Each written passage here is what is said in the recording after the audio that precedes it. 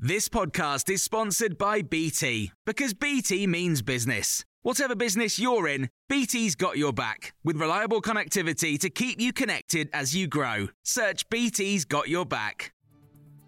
This is your Times morning briefing on Sunday the 19th of February.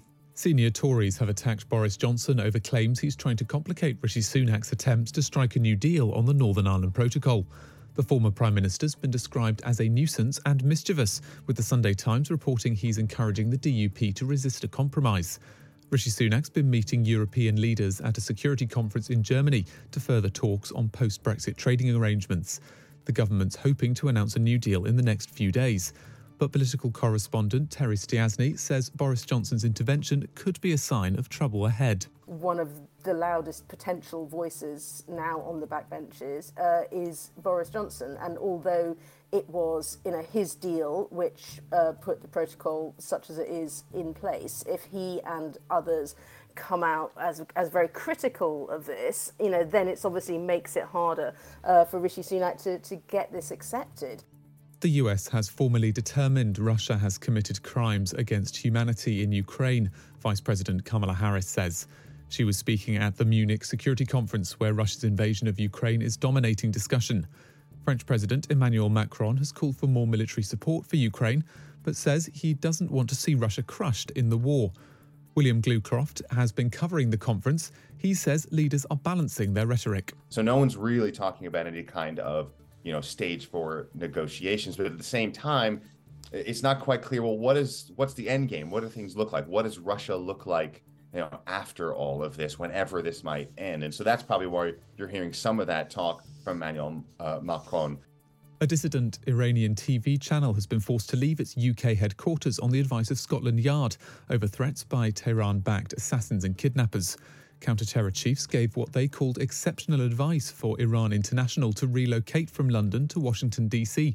after a string of foiled plots against journalists. Police told staff they can no longer guarantee their safety.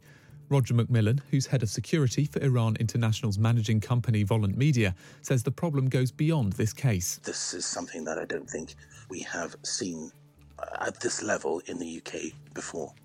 I think we have a number of foreign states who are seeking to operate on UK soil, and that's the wider issue here is, what we can do, or what the government in Central can do about preventing foreign actors operating here in the UK. Two MSPs have entered the race to be Scotland's next First Minister, Humza Yousaf and Ash Regan. Mr Yousaf is the current Scottish Health Secretary and says he's been on a rollercoaster of emotions since Nicola Sturgeon resigned on Wednesday. Ms Regan resigned from her role as Community Safety Minister in October over her concerns about the Scottish Government's Gender Recognition Bill. The new SNP leader is due to be named at the end of March. British talent makes up only 5 of the 24 acting nominations at tonight's BAFTAs. They include Oscar-nominated Bill Nighy for his Best Actor role in Living and Dame Emma Thompson for Best Actress in Good Luck to You, Leo Grant. The German anti-war drama All Quiet on the Western Front leads the nominations with 14. You can hear more on these stories throughout the day on Times Radio. Normally, being a little extra might be a bit much, but not when it comes to healthcare. That's why United Healthcare's Health Protector Guard fixed indemnity insurance plans, underwritten by Golden Rule Insurance Company, supplement your primary plan so you manage out-of-pocket costs. Learn more at uh1.com. Planning for your next trip?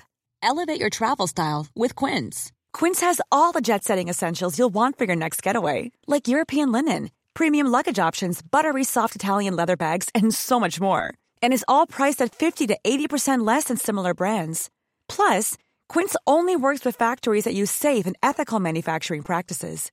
Pack your bags with high-quality essentials you'll be wearing for vacations to come with Quince. Go to quince.com/pack for free shipping and 365-day returns.